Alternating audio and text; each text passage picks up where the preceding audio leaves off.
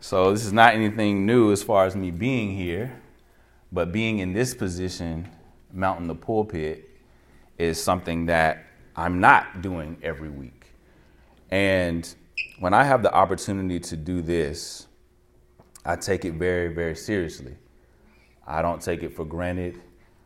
And I know that this is a serious position to be in. It's not something to go about flippantly. It's not something to go about lightly. And so I come before you today with fear and trembling. And what I mean by that is I know that every word that I speak from this pulpit, I will be accountable to Jesus for.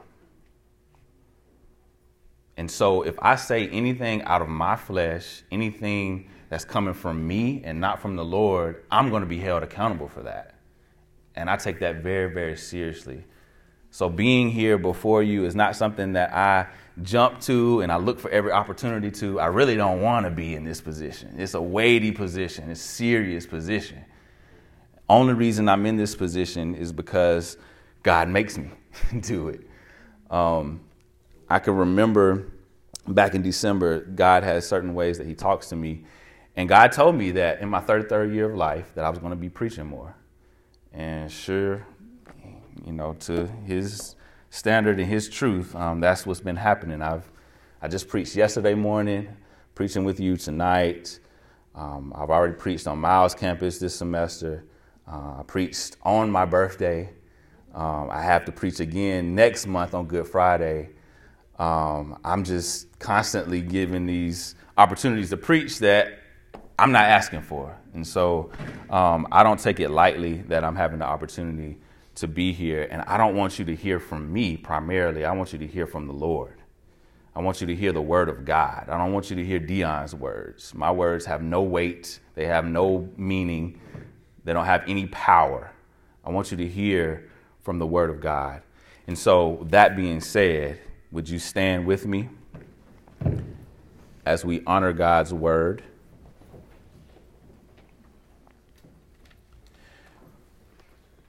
We're going to be in different texts tonight, but primarily in Matthew chapter 10 and in Philippians chapter 1.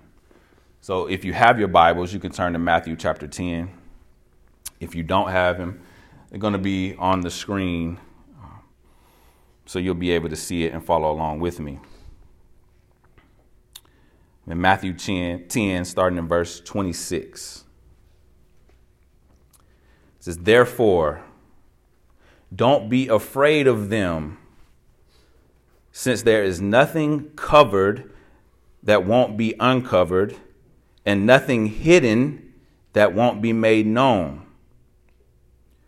What I tell you in the dark, speak in the light. What you hear in a whisper, proclaim on the housetops. Don't fear those who kill the body, but are not able to kill the soul. Rather, fear him who is able to destroy both soul and body in hell. Aren't 2 sparrows sold for a penny? Yet not one of them falls to the ground without your Father's consent. But even the hairs of your head have all been counted. So don't be afraid. You are worth more than many sparrows." Also Philippians chapter 1, verse 21. Paul's writing here, and he says this. It's short, it's simple, and straight to the point. "For me to live is Christ, and to die is gain." This is the word of God. You may have your seats. Father in heaven, once again, I come to you asking, Lord, that you fill me up, that it not be my words that go forth, but it be your word. And Lord, I pray for those who are under the sound of my voice, that they would receive this word with gladness, that it would rest on their hearts, and that if anyone in here does not know you, that they would come to know you. And for my brothers and sisters who do know you, that they would be encouraged and challenged by this word tonight. I lift this up in Jesus' name. Amen. Matthew chapter 10, where we just read, we started off with the word in verse 26, therefore. So when you see therefore, that means what's coming after this, you need to know the context of what took place before it. And so not only right before what was said here am I going to kind of get us to understand, but I want us to see what happened even from the very beginning of the book of Matthew. So the journey of the book of Matthew, right, starting in chapter 1, from the very beginning, is the life of Jesus. Matthew is one of the gospels. It's the first gospel that we see in the New Testament. And so the life of Jesus is started off to be shown to us by his birth. So in the beginning of Matthew, we see Jesus' birth. Then we go forward and we see Jesus' baptism. Now at Jesus' baptism, we see the Trinity revealed to us. We see the Trinity present at the baptism of Jesus. So Jesus is baptized by John the Baptist. And at that moment, when he's baptized, you hear the voice of God from heaven saying, "This is my beloved Son in whom I am well pleased." So that's the Father, the voice of the Father as Jesus is being baptized. And then it also says that you see a dove or the Holy Spirit descend upon Jesus as a dove at that moment. So you see the Trinity there present, Father, Son, and Holy Spirit at the baptism of Jesus. Then going forward from there, right after that, the Holy Spirit leads Jesus into the wilderness. And so there he fasts for 40 days and 40 nights, and then he's tempted by the devil. And Jesus combats these temptations with scripture. And then after he combats these temptations and he overcomes the temptations, he's ministered to by angels. And then at this point, you see Jesus moving into his earthly ministry. And Jesus was 30 years old when his ministry began. And he moves into this earthly ministry by going around teaching and preaching. So in chapter 5, we see the Sermon on the Mount, which is one of the greatest sermons in all of Scripture. As he continues to go forth, he starts to call the disciples along the way. So Jesus didn't call all the disciples at one time. All 12 didn't come to him at one time. He called them along the way. So in the beginning, you see Simon Peter and his brother Andrew, the first two disciples that are called. You also see another set of brothers, and James and John. And as you continue to go forward, the rest of the 12 disciples are called. But most of the time that we see in the very beginning of Matthew up until this point is Jesus doing ministry basically by himself. Okay, now chapter 10, when we get here, this is where we see, as all the disciples have been called at this point and gathered, where Jesus is beginning to send them out, to commission out the 12. So that's the context leading up until this point, is that Jesus has been doing his earthly ministry. We've seen him being born, we've seen him being baptized, we've seen him be tempted, we've seen him do begin his earthly ministry, going about healing, going about preaching, and now we see him, as he was calling the disciples, we see him about to commission all 12 of them out. And so, verse 16, I'll get Carl to put that on the screen. Verse 16, we see Jesus talking to his disciples as he's about to send them out. And I want you to look and see what this says. Verse 16 says, "Look, I am sending you out like sheep among wolves. Therefore, be as shrewd as serpents, or as wise as serpents, and as innocent as doves." Jesus says, "Look, I'm sending you out like sheep among wolves." What Jesus is showing and trying to prepare his disciples for, he's trying to prepare us for, is that we are being sent out into a hostile world. The world around us is hostile to Christians and hostile to the message, because the message of Christians is an offensive message. So we're being sent out into a hostile world with an offensive message.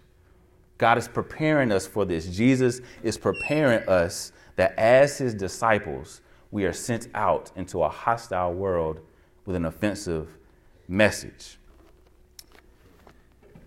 this book right here, Pastor Alton has mentioned this book in the past, a couple weeks ago, Hope of the Nation. It's a book that those of us who are the elders and the elders in training in this church are going through together.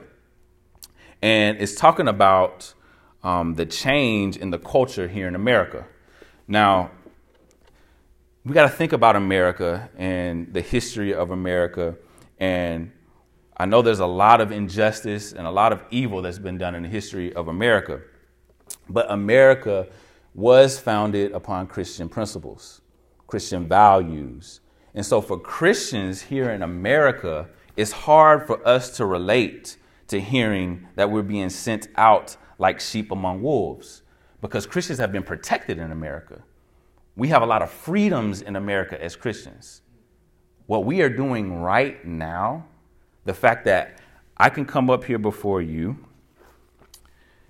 read this word of God, that we can sing songs, that we can put scripture up on the screen, that I can be speaking scripture and preaching a sermon from a speaker system, a sound system, that the door right now is unlocked and anybody can walk in and walk out. That is a privilege that we should not be taken for granted. We need to understand that if we were in China right now, we could not do this. We cannot take what we're doing right now and plant that in China. The church in China has to serve together and worship together underground. They have to be hidden. They cannot go around even having a Bible. The fact that y'all have Bibles out there right now, y'all can't take that for granted, because in China, you couldn't have this. If you're caught with this, you would be arrested. So we have a great privilege just by the fact that we're in America, that we can do this, that we can be in church freely. Look at these windows wide open. Everybody can see what we're doing. You can't do that if we were in other places across the globe. So hearing this, that we're being sent out like sheep among wolves, sometimes can be foreign to us, the hostility. But what this book is trying to get us to see is that America is getting more and more, the culture in America is getting more and more hostile to Christians, hostile to the gospel, hostile to what Christians have to say, the truths that we preach and teach from Scripture. This world around us is getting more and more hostile to the gospel of Jesus. And we need to be prepared for that, because it's something in America that we really haven't experienced. We don't really understand fully. We don't really understand the intense persecution that your lives could be on the line for being a believer. We don't understand that here in America. And so that's the first thing I want us to get this. I want us to understand is that we are being sent out into a hostile world with an offensive message. The message is becoming more offensive in our day. For instance, if Christians preach on what the Bible says about homosexuality in America, you will be called a homophobe. You will be labeled homophobic. I don't know about you. I'm not afraid of homosexuals. But you would be labeled homophobic for standing on the word of God to say that that's a sin. You would be labeled homophobic to say that homosexuality is a sin in America, because as we continue to move forward in our culture, we have an offensive message and we're going out into a hostile world. So we need to understand that we are sent out by Jesus into a hostile world with an offensive message. The second thing that we need to understand today is that death is a guarantee. Death is coming for all of us. I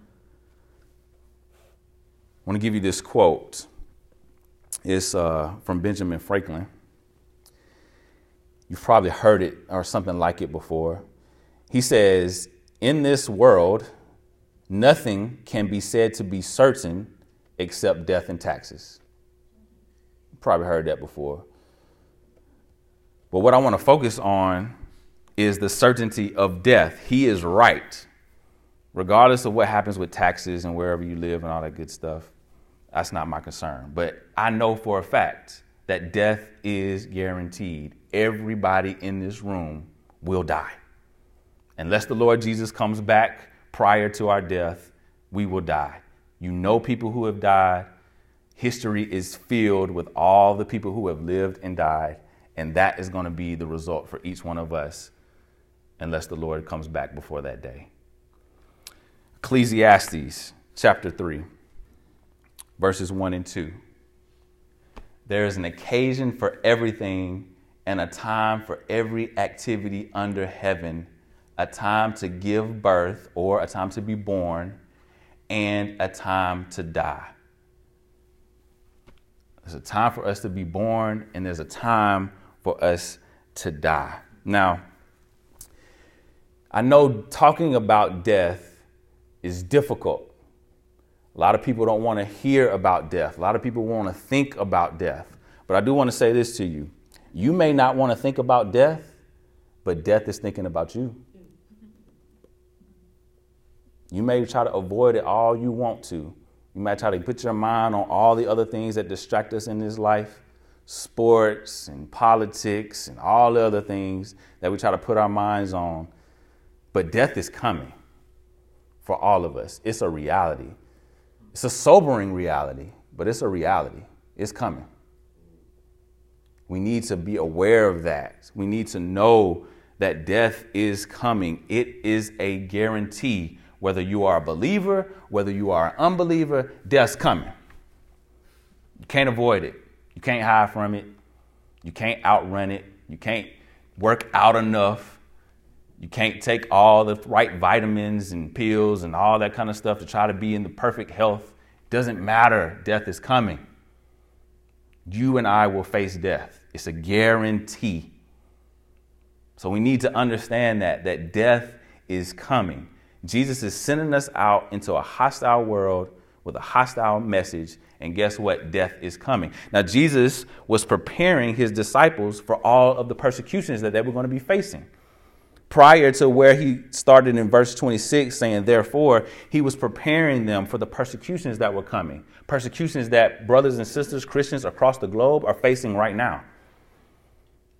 Brothers and sisters across the globe, for the fact that they are Christians, they are having their heads chopped off just because they're Christians, just because they will not deny the name of Jesus. That's a reality for people across the globe. Not here for us at this point in time. It may be coming, but at this point in time, that's not a reality for us. But what the reality is and what the guarantee is that death is coming. It's guaranteed. And so knowing that death is coming, I want believers to think about this. Hebrews chapter 2, verse 14 and 15. It says, now since the children have flesh and blood in common, Jesus also shared in these, so that through his death, he might destroy the one holding the power of death. That is the devil. And free those who were held in slavery all of their lives by what? The fear of death. The fear of death is slavery, y'all. If you fear dying, you are in a form of slavery. Our mission, our vision, that we talk about all the time, that Patrick mentions every week when he stands up here, welcoming us here, is leading people out of Egypt and into the promised land of freedom. Egypt, in this sense, represents bondage. It represents slavery. Okay? Now, the core members here at Urban Hope Community Church, those of us who have been here for a while, that have heard this over and over again, that understand what we're trying to do in the community of Fairfield, the core members here at Urban Hope may think that this vision statement is only for those out there. It's only for those that we're trying to reach with the gospel. So we may be thinking about this vision and what we are to do to bring those who are out there who are in Egypt, out of Egypt into the promised land of freedom. But what if I told you that if you fear death, you're still in Egypt? Urban Hope. You're still in slavery. Because the fear of death, slavery. You're not free.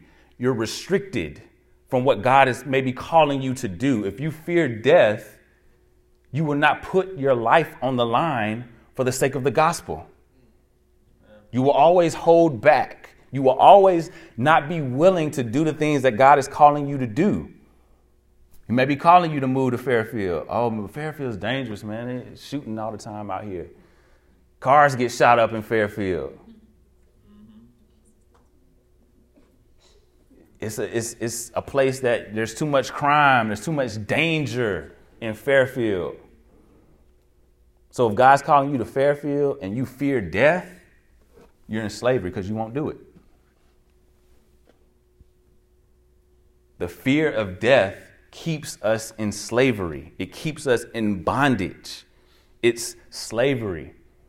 But if we believe this, that Jesus destroyed the one who had the power of death, that is the devil, if we believe that, then we are free. We are free to go wherever and do whatever God calls us to do. That might not be even staying here in Fairfield. He may have called you to Fairfield for a little while. Then he may send you overseas. He may send you into one of these places like China that's much more hostile to the gospel than it is right here. Are you going to go? If you're afraid of death, you won't go. So fear of death is slavery. But I do want to encourage us with this, that even though the fear of death is slavery, God is sovereign over our death.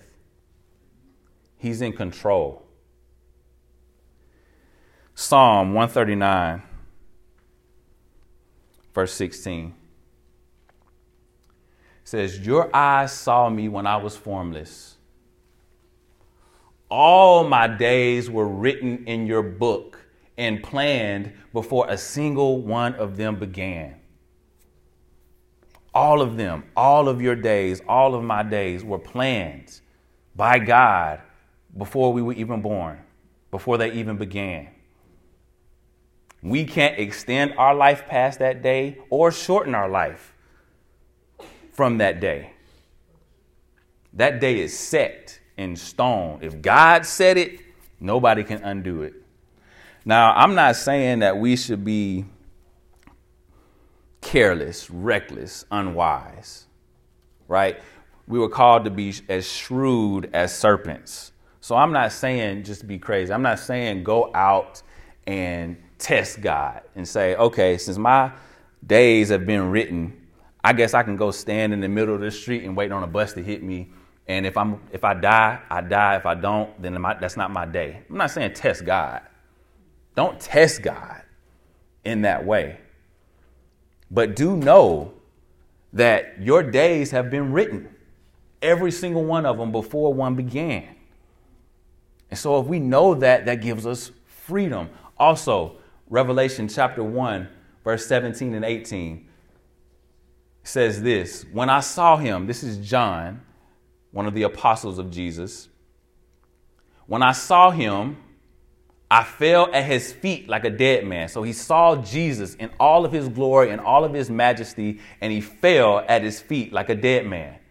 Now, this is John. John was one of his beloved disciples, one of his close-knit disciples, one in the inner circle of his disciples. There were 12 disciples, but John was one of the 3 closest disciples to Jesus.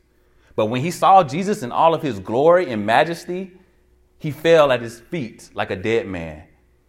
It said, "He laid his right hand on me." So Jesus, even though John fell at his feet, Jesus lays his right hand on him and says this: "Don't be afraid.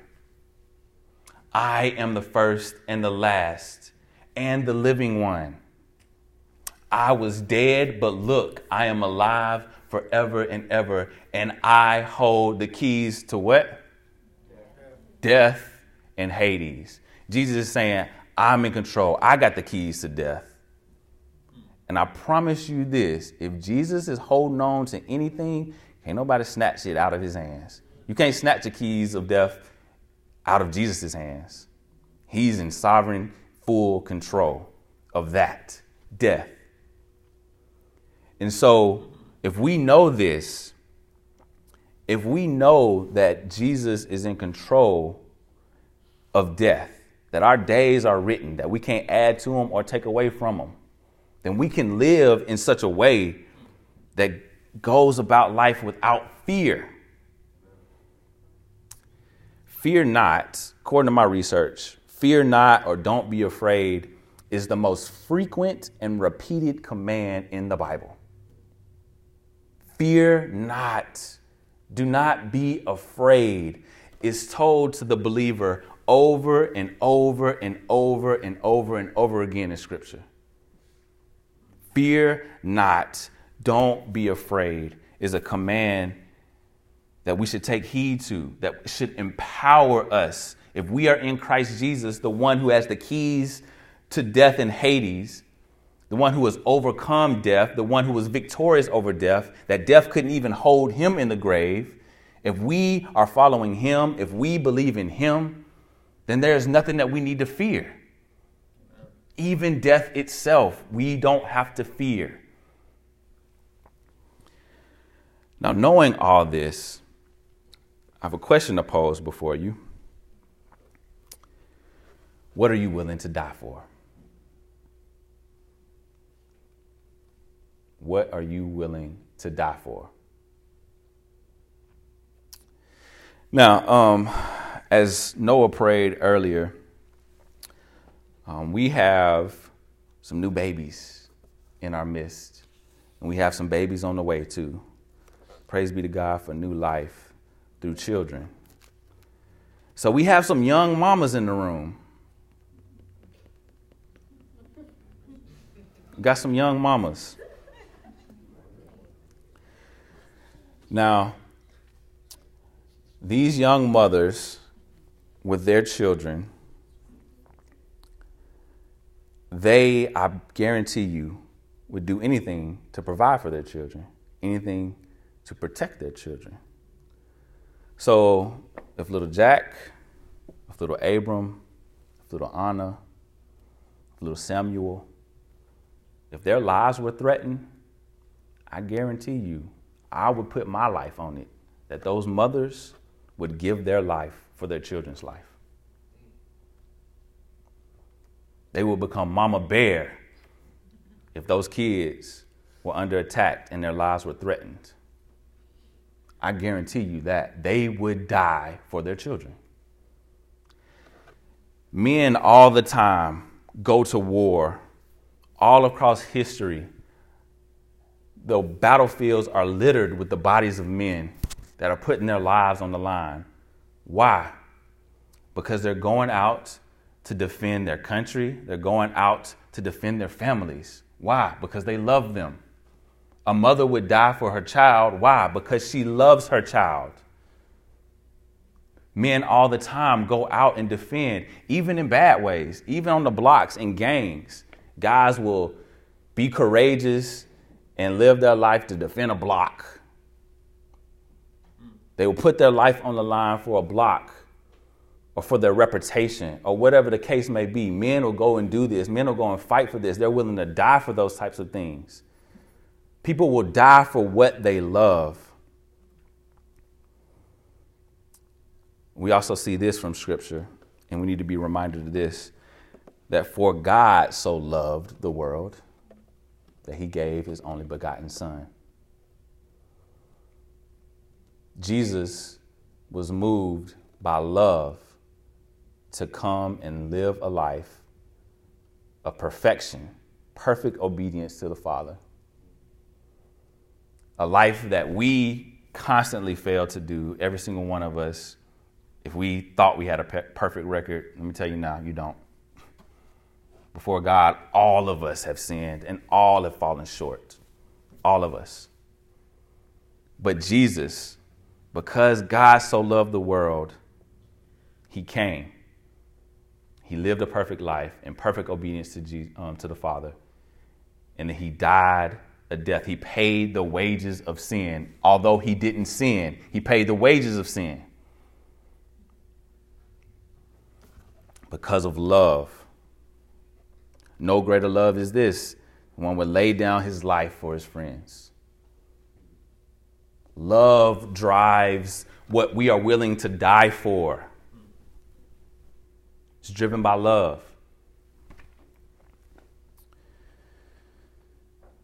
So, the question is, do you love? This is for my believers. This is for those who call upon the name of Jesus as their Lord and Savior. Do you love him enough to give your life for the gospel? Do you love your neighbor enough to give your life to make sure that they know him, to make sure that they are saved? Do you care enough about those who are around you to be willing to lay your life down? For the Christian, for the believer, we can be confident that we don't have to fear death. Verse 28 in Matthew 10, we read it earlier. Jesus said, "Don't fear those who kill the body, but are not able to kill the soul. Rather, fear him who is able to destroy both soul and body." Where? In hell. So for the Christian, this is very good news. We are confident that we can even lay down our lives, but yet we will be resurrected. We will be with Jesus. After death, eternity in glory with Jesus, the one who has paid the price, who's died for our sins and given us his righteousness. So once we die in Christ, we will experience the goodness of God. So after death, Philippians 1:21, for me to live is Christ. I can live my life living for Christ, proclaiming the glory of God, preaching the good news of the gospel. I can live my life. Paul says, for me to live is Christ, and to die, gain. Death is not something that should be fearful for the Christian, because we gain once we die. We gain glory. We gain eternity with God. We experience his goodness. We experience the place where there will be no more death, where there will be no more tears, where there will be no more pain, there will be no more suffering. That's what is awaiting the believer. Glory after our death. So we can live our lives on mission, making disciples, just like Jesus was sending out the disciples, knowing that they're going to be persecuted, knowing that they're going to be thrown in jail, knowing that they're even going to be killed. But they went out with this message because they knew that death was not the end, and actually death was gain. They knew that. Do you know that? Do you trust that? Do you believe that? Hopefully, if you are a believer here tonight, we can rejoice knowing that I don't even have to fear death anymore. I'm free. I can live life in perfect obedience. Not perfect, but I can live life in full obedience to God. We're going to stumble along the way. We're going to fail. We're going to sin, obviously. But we can be obedient to what God is calling us to do because we don't have to fear death. We're not held in bondage to slavery, the fear of death anymore. So this is good news for the believer. Really good news. But I know that everybody in this room may not be a believer. I would be foolish to think that everybody in this room, or even anybody under the sound of my voice, that all of us are believers, that all of us believe in Christ. I would be foolish to think that. So for the believers, we don't have to fear death. But for those of us in this room, those of you in this room who are not in Christ Jesus, you should fear death.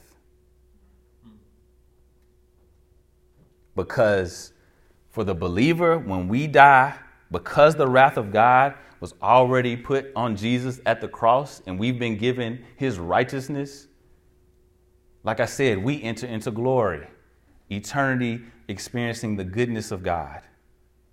But for the unbeliever, what you will experience if you die apart from Christ, you will experience the wrath of God. The full wrath of God is on those who do not believe in Jesus, who have not given their life, who have not repented, confessed of their sins, and turned from their sins and believed in the gospel of Jesus. The full wrath of God is on you. And when you die, you will experience it for all of eternity. You need to know that. That is a scary thing, that you will experience the full wrath of God for all of eternity. Not for one day, not for 10 days, not for 10 years, not for 30 years, not for 1,000,000 years, for all of eternity. It's not something to play with. 2 Peter, verse 3.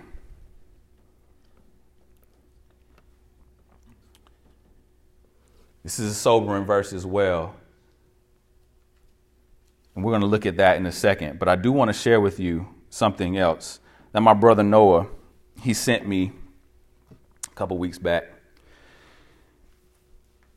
I want to give you some imagery because in verse 28, remember, it says, don't fear those who kill the body that are not able to kill the soul, but rather fear him who is able to destroy both soul and body, where? In hell.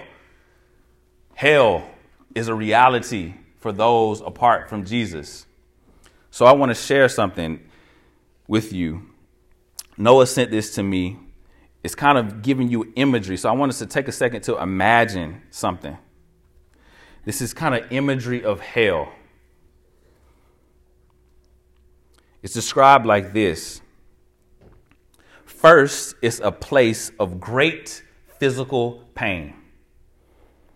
Now, we see from a story in Luke that Jesus was talking about this rich young ruler who died and he went to Hades or hell. And it's kind of showing the experience of that. And it says his response to it was, I'm in agony in this flame. Now, we've all experienced pain to some degree, all of us, physical pain. I can remember when I was little, we used to have this stove that it was an electric stove and it had an eye on it. It wasn't a gas stove, so there wasn't an actual flame that came up, but it was an eye. So it was like this coil that was black when it was turned off. But when you turned it on, it lit up to this like reddish orange, bright reddish orange color, right? So when I was little, I was enamored by that. I just thought that was the coolest thing. I would look at it and it would light up. And my grandma would always be like, don't you touch that. You can look at it, but don't you touch it. Well, being a kid, the mothers and fathers in this room with little kids know how defiant little kids can be. I waited for the time that my grandmother wasn't looking and that thing was lit up red. And I was just like drawn to it like I was in a trance. And I touched it. And when I touched that thing, I yelled in agony. It was painful. I understood at that moment why she told me not to touch it. I got it. She didn't have to tell me anymore. I experienced the pain, and so I knew I'm not doing that again. For some of my ethnic women in the room, you may have experienced a hot comb or a flat iron. and you've been getting your hair flattened, straightened, whatever, and hits that ear or the side of your face. Y'all know that don't feel good. Burns. I've seen ladies that had little scars on their ears from being burnt. It's painful.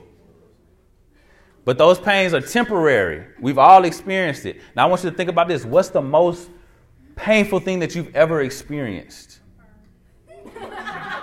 A perm, I heard.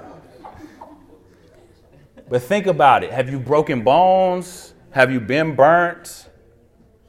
Have you been cut? What's the most physical, deeply painful physical pain that you've ever experienced? And also think about the emotional pains that you've experienced in life.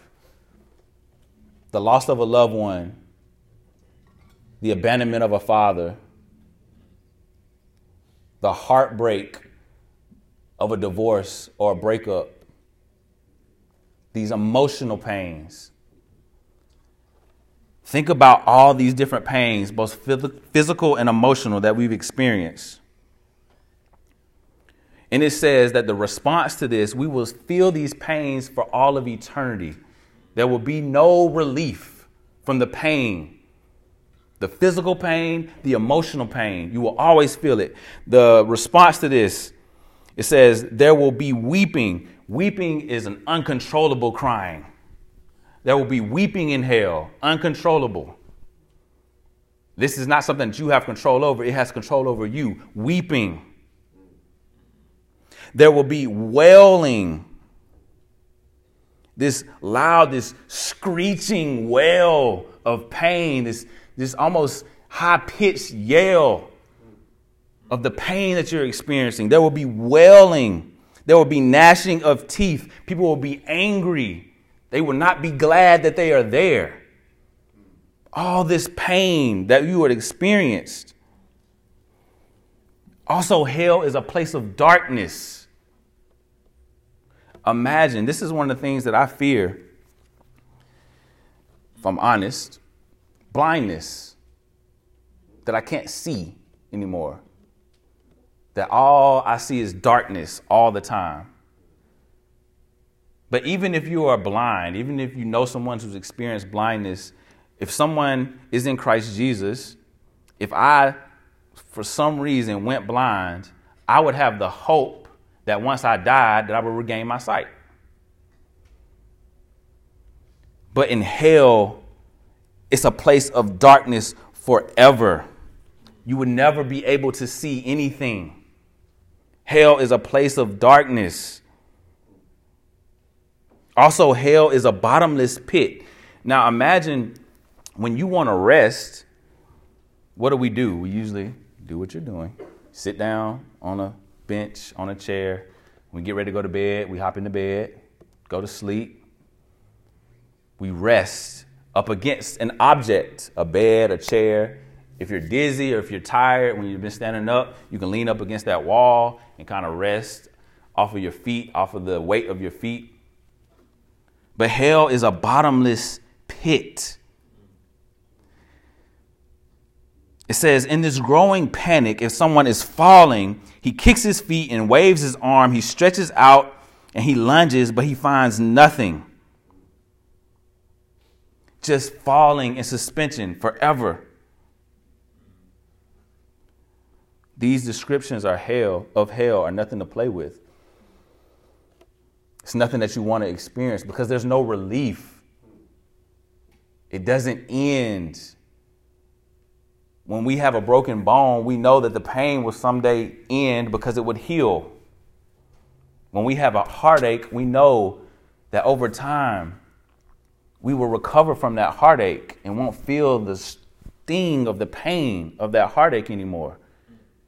But in hell, you will experience the pain and the suffering forever and ever and ever. It will never, ever, ever, million, billion, trillion years end. Always. So today, if you are not in Christ, you should fear death. 2 Peter 3:3-5, and I'm going to end here. Above all, be aware of this. Scoffers will come in the last days. So mockers of the faith will come in the last days, scoffing and following their own evil desires, saying, where is his coming that he promised? Jesus is too slow. I thought y'all been saying Jesus will come. Y'all been saying Jesus coming back forever. He ain't back yet. Mockers saying, where is his coming that he promised? Ever since our ancestors fell asleep, all things continue as they have been since the beginning of creation. Ain't nothing going to change. Jesus ain't coming back. Y'all keep saying Jesus is coming back. He ain't coming back. That's a lie. That's a myth. That's a fairy tale. That's not real. Jesus ain't coming back. Give that up. Mockers, scoffers. They deliberately overlook this. By the word of God, the heavens came into being long ago, and the earth was brought about from water and through water. Through these, the world of that time perished when it was flooded. By the same word, the present heavens and earth are stored up for fire. Now, the world once was destroyed by flood, by water. But Jesus gave us the covenant, the rainbow. What that really represents, according to our culture, that represents something different. But what the rainbow truly represents is the covenant between God and man that he would never flood the earth again.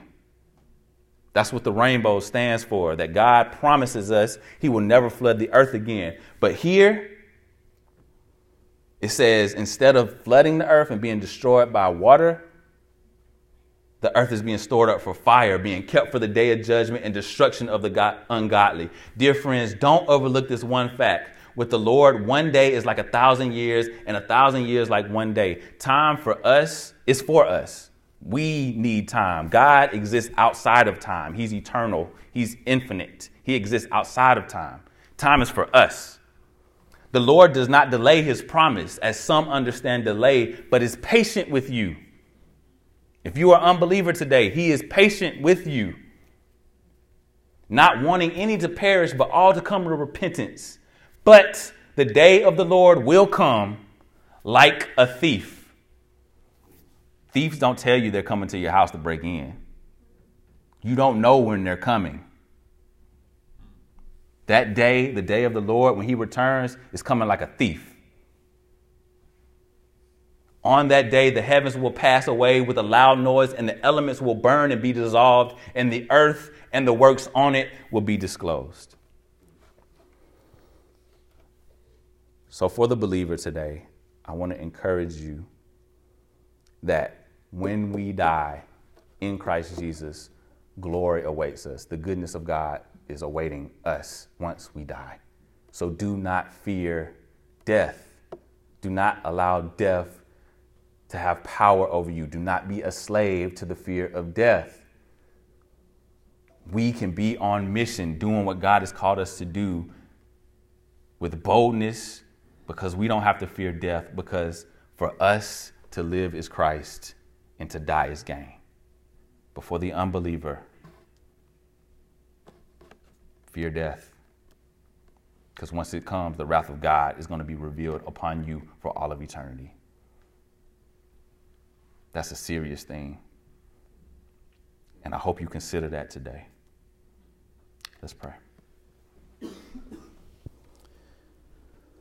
Dear Heavenly Father, I come to you thanking you for the opportunity to preach your word. I pray, Lord, that as we have talked about this sobering reality, the reality of death, that those who are believers would be encouraged, that they would know that they don't have to fear death. They don't have to be restricted by the fear of death. They don't have to be a slave to death, because you have already numbered our days, and we can walk with boldness and confidence, knowing that you will receive us in glory after we die. We have been given righteousness through Christ Jesus, and we will experience you with joy and all of your goodness in all of eternity. But for the unbeliever today, I pray that if anybody is in here that's an unbeliever today, that they would reconsider, that they would be drawn by you, and they would move towards repentance, confessing of their sins and turning away from their sins and accepting the free gift of eternal life through Jesus Christ. Salvation is available to those who repent and believe in the gospel of Jesus Christ. So I pray, Lord, that you would make that known to anyone in this room who does not know you, who has not put their faith in you, who has not put their trust in you, who can't call you Lord and Savior at this point in time. I pray, Lord, that you would be moving by my mere words, empowered by your Spirit on their hearts to draw them to yourself, so that everyone in this room and everyone under the sound of my voice, when we die, we will face you in glory and be with you forevermore. I thank you, Lord, for your goodness and for this reality that through Christ Jesus, we can be saved. In Jesus' name I pray. Amen.